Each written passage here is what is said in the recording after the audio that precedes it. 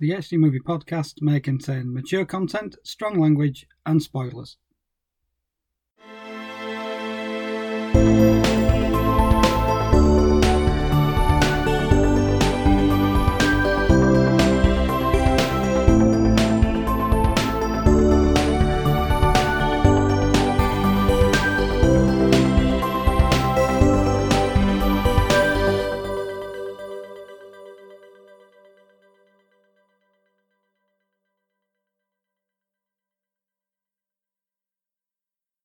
Hello and welcome to episode 118 of the HD Movie Podcast. I'm Darren Gaskell.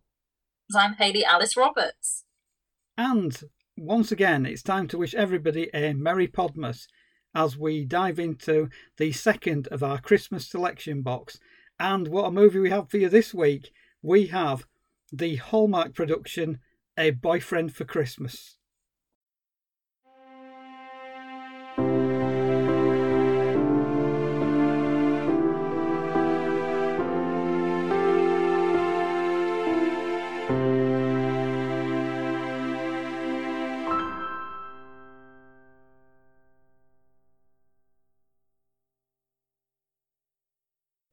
The second of our Merry Podmas selection sees us in Hallmark territory once again. And this time's Hallmark movie is 2004's A Boyfriend for Christmas, starring Kelly Williams and Patrick Muldoon, and directed by Kevin Connor, who I first knew about when I saw the 1980 horror movie Motel Hell, which is a bit of a leap to this one. However, after his horror start in life, Kevin Connor went to be a prolific TV director, of which this Hallmark movie is one. Well, judging by his past career and this movie, I have to say I think I'm a little bit of a fan of his work, so we will get into that. And we're not just doing Christmas Hallmark for you in this episode, we are doing vintage Christmas Hallmark because we are taking you back to the early 2000s for this Crimbo cracker. So shall we get on with it and let you know what A Boyfriend for Christmas is about? In all fairness, though, it literally does what it says on the tin. It's all in the title. Without further ado, I'm going to read a synopsis from IMDb by Hugh He. Holly stopped believing in Santa Claus after her wish to meet the man of her dreams never came true. So Santa sets her up with Ryan, who isn't entirely truthful about himself. Now Holly faces a dilemma: marry her current boyfriend Ted or fall in love with someone who has lied to her. Now technically Ted isn't exactly her boyfriend in the timeline of the movie, so that's just a little discrepancy with that synopsis there. He is her ex-boyfriend. The movie begins in a mall with some teenage girls, and there's a very convincing looking Santa Claus, not Richard Attenborough this time.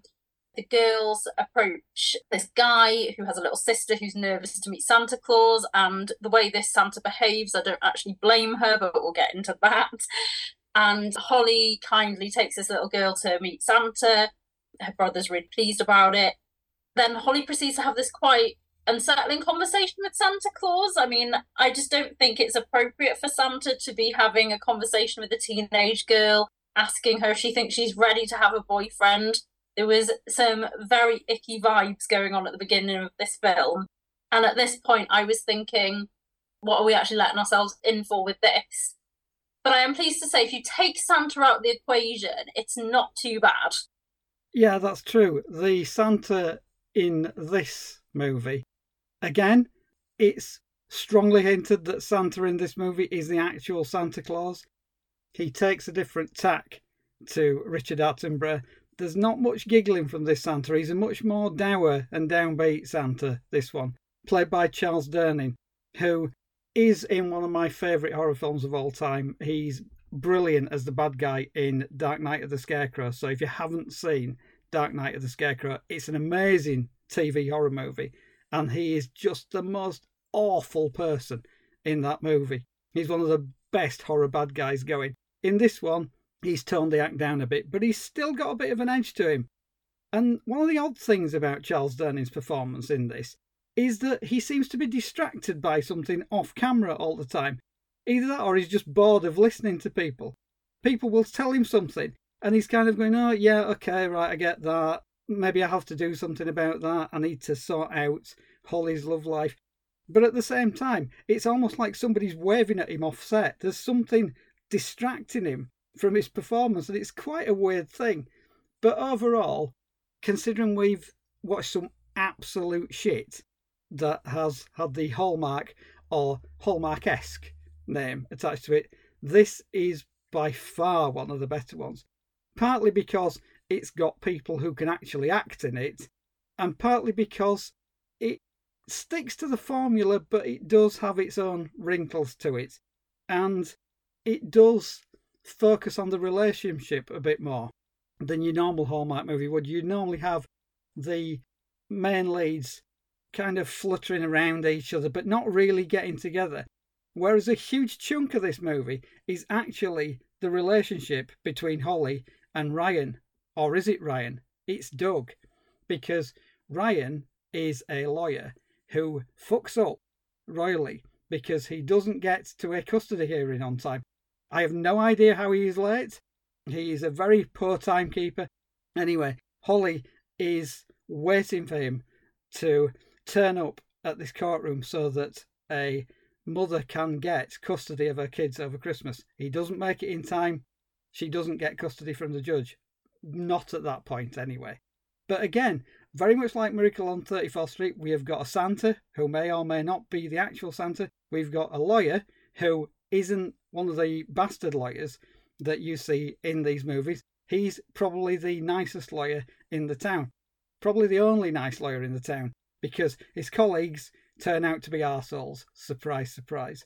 We have got another woman who is not into Christmas either. Holly has decided that Christmas is not for her. Shades of Elizabeth Perkins in Miracle on 34th Street, anybody? It's slightly depressing for about 30 seconds, this movie. It does take a slightly downbeat turn a little bit of the way through. But then all of a sudden somebody realises, it's like, hang on a minute, this is a Hallmark movie. We've been depressing for 30 seconds. Let's have a lot of Christmas jollity and bring things back on track. Yes, there's all the Hallmark tropes you know and love. There's the dickhead boyfriend. There's mention of dead parents. There's ridiculous contrivances. There's a plot that could have been solved 25 minutes in if somebody had just told the truth. And yet, this isn't bad at all. It's quite entertaining. And I wasn't checking my watch. There's a few of these Hallmark movies where after about 35 minutes, I'm looking at my watch and thinking, Jesus, like there's an hour of this still to go. Whereas with this one, I was quite happy to let it wash over me. I had quite a lot of fun. There's some decent lines in along the way. And to be honest, there's far worse things you could do with your time than watch your boyfriend for Christmas. And I can't actually believe I'm saying that. Yeah, I realised I'd got in quite deep into the movie and I thought, I'm actually quite enjoying this. It's a lot more watchable than most of them. I don't think it goes as over the top as some of them that we've covered. We don't have too many of these like quirky townsfolk or any of that nonsense in this one as much. The only thing is it's not perfect by any means, and there are some moments where you have to suspend your disbelief. For example, the movie begins in the past, and we're meant to have somewhat of a 20-year time jump almost. I'm not sure it's 20 years into the future or if it's meant to be like when she turns 20, but the main girl is not 20 as she ages, so it must be 20 years. But it feels like the whole movie is set in the same time period. It's like early 2000s. It was like, yeah, that was me as a teenager in the early 2000s. I remember wearing those kind of clothes, and that was the vibe. And then it still feels like the early 2000s. We don't feel like we've progressed 20 years into the future, which if it was 2004 at the beginning, we'd be looking at 2024 as the main plot setting, and it's definitely not like that. Nobody's on social media. Nobody's really checking their phones. There's no real tech talk in it or anything like that. And then my other question about this, my interpretation of Santa, I swear there's a line in it where they refer to him, he's the guy who plays Santa at the mall or at the tree farm or whatever. So he's not technically the real Santa, but why is he basically able to make miracles happen as if he was the real Santa? It's a very, very odd. he doesn't feature too heavily in this, which is quite nice because I think I might have lost the will to live if we'd had too much Santa screen time. But I think I bought into the romance a little bit more in this. I felt, oh my God, I'm actually rooting for the characters. I thought the protagonist was quite likable. I mean, there's still that whole trope in this where you've got people who can't accept a single career-minded woman. It's like you have to settle down with a man, or basically you failed at life. There's this kind of urgency to like, come on now, you need to find somebody getting on in age. There's that type of trope going on in it, but I quite like how sassy Holly is about it. She's got some quips, some comebacks, and it felt quite organic. It didn't feel like, oh, she's really desperate for a boyfriend. It just sort of all happens, and it's quite it's a very unconventional way, but I found it quite enjoyable, even though it's ridiculous. So the whole scenario where she thinks that somebody has sent this guy as like a rent-a-boyfriend for Christmas type deal, and then he has a bit of a Mrs. Doubtfire moment where he's got to cover his tracks and say what his name is, and he picks Douglas Firwood because it says Douglas Fir on the Christmas tree, on the make of the Christmas tree. And then what's quite fun is because her family are so set on, oh, you need to get back together with Ted because otherwise your life is over if you don't settle down and have children. But it's quite fun how she then brings this guy into the family fold as a bit of revenge at the beginning, to almost be like, yeah, I found somebody, and what are you going to say now? But the family then embrace Doug/Ryan into the family. So, yeah, I don't know. I really did enjoy this movie, and I don't know what's going on with me because normally I'm like, as Darren said, clock watching because Hallmark is so derivative. But maybe because this is an earlier Hallmark movie, it's a little bit more palatable. I don't know. But it just didn't seem to, as I said, have all these contrivances some of the more recent ones do. Like they're trying to go big and bold. This is quite a simple story. And I think in some ways it had a little bit of the while you were sleeping essence in it as well. Like I think that whole fake scenario in a family taking somebody in that isn't really dating the protagonist, that type of scenario. So yeah, this is not actually too terrible, surprisingly. So if you're going to watch a Hallmark movie for Christmas, a Christmas themed one, I would honestly recommend this. Yeah, bit of a shock. HD Movie Podcast recommends Hallmark movie. And we're not kidding about this one, actually, because it's pretty decent and it's fun. And as I said before, it's got people who can actually act as well, and you can root for them. There's some quite decent comic performances in this as well. And it's nice to see that it's focusing on how the relationship develops and how he interacts with Holly's family, rather than have a load of plot contrivances which keep them apart for most of the movie and have them hating each other for a third of the movie, and then have them loving each other for a third of the movie, and then having them hating each other again for a third of the movie. It's not like that. It does go some slightly different places. It's not as formulaic as Hallmark movies got further down the track. It's got some expected lines because Doug/Ryan turns up at Holly's and she's not really quite sure what his motives are. He just shows up with this tree and she says something along the lines of, are you some sort of serial killer? And it's that kind of romantic comedy. And you're right, there is a very much an while you were sleeping element to this movie. It's got that sort of feel about it. It doesn't quite go the same way as While You Were Sleeping does, but it does have some of the elements that made that quite successful as well. And it's harmless, this movie. It's fun, it's enjoyable, it's absolutely harmless. There's nothing particularly offensive about it. You know where it's going from the start, but that's not really why you should be watching this movie. The fact is, there's very little jeopardy in it. From the opening bits, it's clear that Ted is a complete bellend, and that Holly will not end up with Ted, because from the start, Ted turns back up, and Holly dismisses him pretty much out of hand. She knows he's an idiot. They broke up a couple of years beforehand. She makes it absolutely clear that she is not getting back together with Ted, regardless of what he does. And yes, he turns up with wedding rings and stuff, and he's trying to get back into her good graces. but it's meant to be doomed to failure. You know that she's not really going to get back with Ted. Yes, they throw a few curveballs in to try and make it as though the relationship between Holly and Ryan is in jeopardy, but there's never really any doubt how it's going to finish up. Even the big dramatic moment at the end, where it looks like the relationship is going to come crashing down, is resolved in about 10 seconds by somebody saying, pull yourself together almost. It's like, it's not the end of the world. The dad is kind of like, this guy wasn't quite honest, but he's a good guy. And basically, if you're looking for that kind of third act jeopardy, you're not going to get it in this movie. It's very short, the third act jeopardy. It's kind of like, oh, maybe they're not going to get together. And then 10 seconds later, it's like, yeah, they are though, aren't they? And Ted is left out in the cold. But you don't care, because the two protagonists are actually quite likeable in this. There are some Hallmark movies where you just see the two protagonists and you just think, I really don't give a shit about either of these people. I don't care whether they end up together or not. Whereas in this, you have got two people where you think, you know what, they are pretty good together. I'm having quite a fun time watching them interact on screen. There's some fun back and forth. Yes, there are some corny lines about the fact that he has to be with her before midnight on New Year's Eve.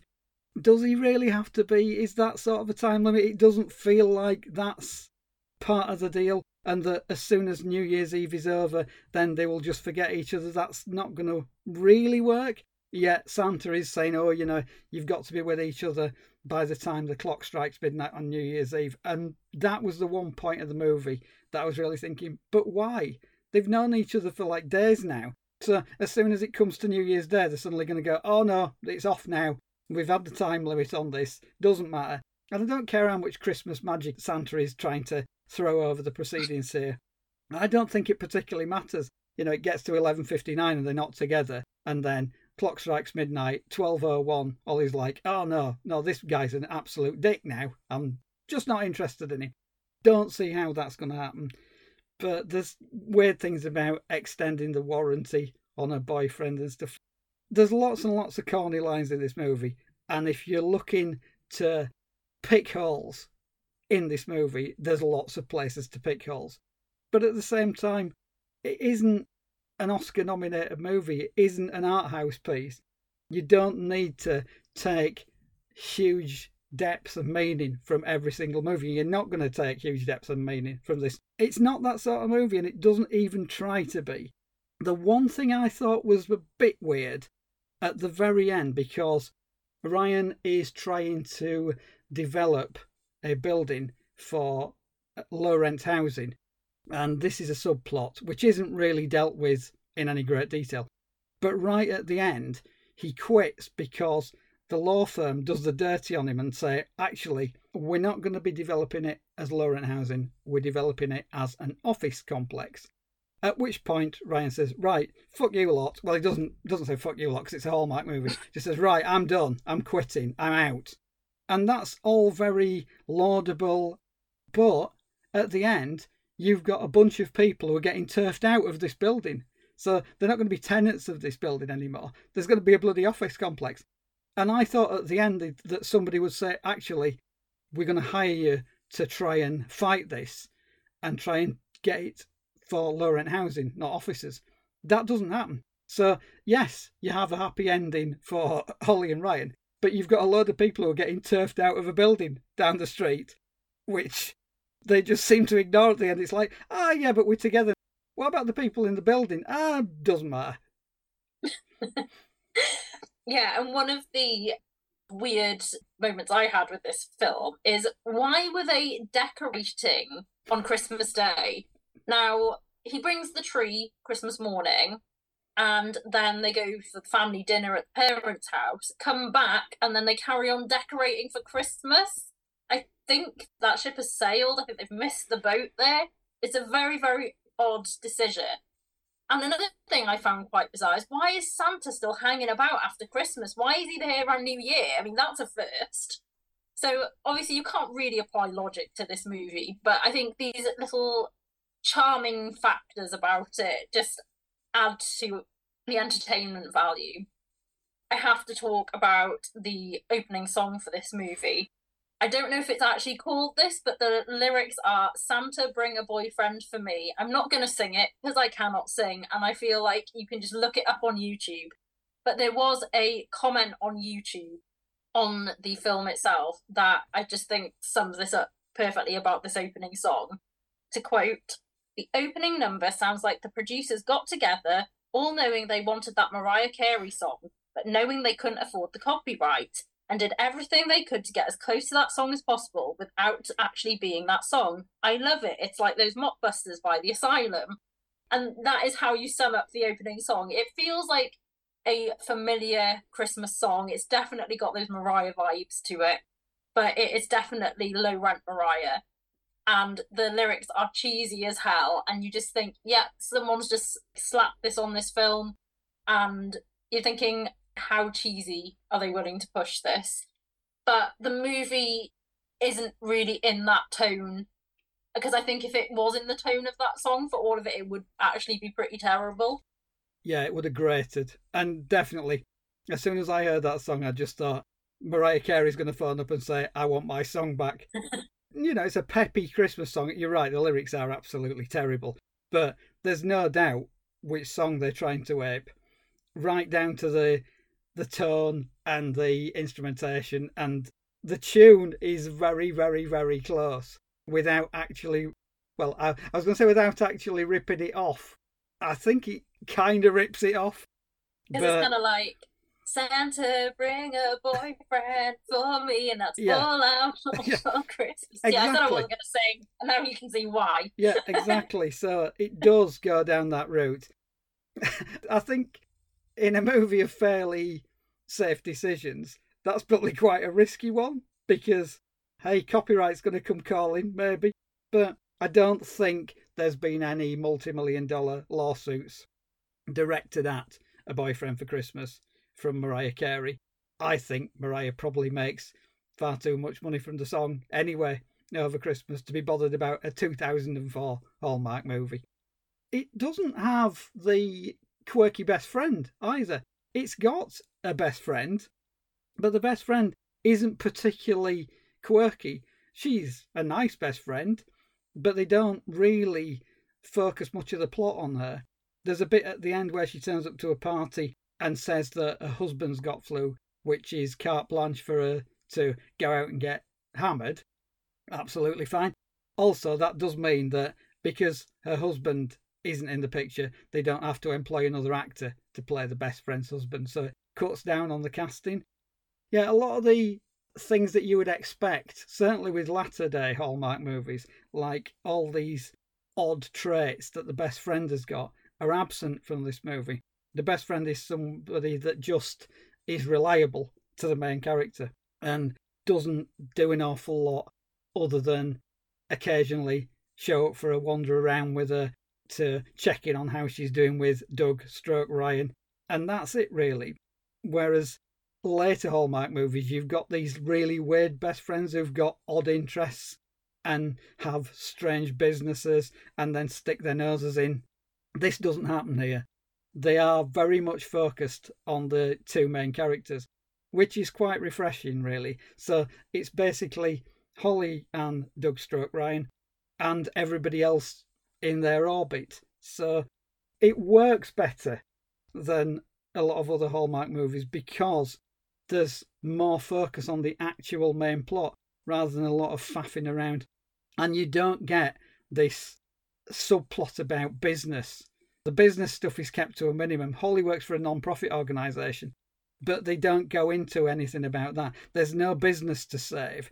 There's no race against time to have somebody come in and rescue the organisation. That isn't the focus of this movie. And thank God, because all the business stuff in Hallmark movies is generally quite tedious and full of jargon that doesn't make any sense at all. Now, at least we haven't done a Hallmark movie that delves into the world of IT, because that really, really does grip my shit when they get IT stuff wrong. There was a movie that I watched with Dr. Lauren McIntyre, who has been a guest on this podcast, and it's called Deadly Infidelity. and some of the plot is to do with an IT application. And I spent most of the movie, because we watched it in two separate places but kept texting each other, and Lauren was just bombarded with text about me saying, this IT stuff is driving me fucking insane, it's all wrong. At least they don't have any of that in this movie. We focused on Christmassy stuff and we focused on romance. Two things that I never thought that I would be saying, that I was pleased that there was a focus on Christmassy stuff and romance, but in this case, I am. What's wrong with me? Can we do some horror, please? And it doesn't have any of those really quirky sequences where they're going to bake some Christmas cookies or create some decorations or all that crap that's just thrown in for filler. This is just to the point. I think this is why we got on with it so well, because yes, it's ridiculous in a lot of places and it has questionable logic moments, but it is entertaining enough. It holds your attention and it doesn't drag as much as some of the others either. Even the conflict in it is more or less played for laughs. I mean, I had to note down this line because it really did crack me up. It's when both Ted and Ryan are heading to the family home for, I think, pre-New Year's dinner, something like that. And they're having a bit of a dick swinging competition. And Ted says the line, I have Holly's family on my side. They love me. That's when he says that line. It's like the most childish thing ever. Like, they're both trying to fight for this woman's heart, and Ted is absolutely slimy and really quite repulsive, but not in a mean-spirited sort of way. He's just really annoying, and you just do not root for Ted to get with Holly because it's all about Ryan, because he's not a bad guy. And I think this is the first Hallmark guy I've thought, he's not too bad. Yeah, I think Patrick Muldoon has got a lot of charisma, and I think that carries him through. Also, the fact that Holly doesn't take any of this chest puffing man v man shit either, because there's a sequence at which they're playing American football. There's a kind of a family football game, but Ted and Doug Stroke Ryan use it as an excuse to basically fight each other. And it just gets more and more ridiculous, and they're sort of rolling around on the floor trying to hit each other. And at the end, Holly just says something along the lines of, that was one sorry display of testosterone. Holly knows her own mind, and she doesn't want guys fighting over her. She's more of a sassy Hallmark heroine than you would normally get. It's one of the elements that makes this movie a lot more enjoyable, because the heroine doesn't really have to have a guy. She comes to the understanding that, yes, she did ask Santa for a boyfriend all those years ago, but there's part of her which kind of thinks, well, if it doesn't work out, I'm going to be all right, which you don't always get in Hallmark movies. You do get the family saying, as you said, if you don't end up married with kids, then you've failed at life in some way. But you do get other people in the family, like a dad, saying, basically, it doesn't matter really, as long as you're happy. So you've got some subverting of the tropes there already, which makes it a lot more enjoyable, because in a series of movies that don't really base themselves on reality much, at least there's some sort of reality check where it's kind of winking at itself, because it's saying, we present all these movies, it's like ideal relationship, woman ends up with the man of her dreams. But also this movie is saying, if it doesn't actually happen at the end, doesn't matter, she's going to be all right. It does happen at the end, surprise, surprise, spoiler alert. It isn't much of a spoiler. We know they're going to get together, regardless of what's going to happen between the start and finish. But at least this has got something a little bit different about it. And I think you might be right in that it's an earlier Hallmark movie where they weren't driven by this particular playbook or template. And I think Hallmark movies, for us at least, would be better if they junked some of the tropes, because we're getting to the point now, I think, you can see them coming a mile off and you're waiting for all these tropes to take place. And you've got the terrible business decisions, and you've got the idiot best friend, and you've got the ridiculous third act twist which throws them apart. This doesn't really stick to any of that, and that might be the reason that I actually had more of a good time with it, because I wasn't ticking boxes all the time. It's like, oh God, this one, yeah, they've done this, oh God, they've done this as well. This kind of has its own style, which is weird to say for a Hallmark movie, because I know that they pride themselves on being the same sort of movie with a slightly different setting and slightly different characters. But this one actually stands out. Yeah, surprisingly.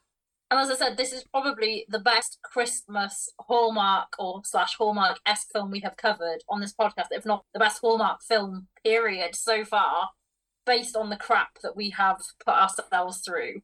And even though there are entertaining moments across the board in all of them where we're just having to laugh at it, otherwise we'll cry, this one, it just is very enjoyable, very watchable, entertaining.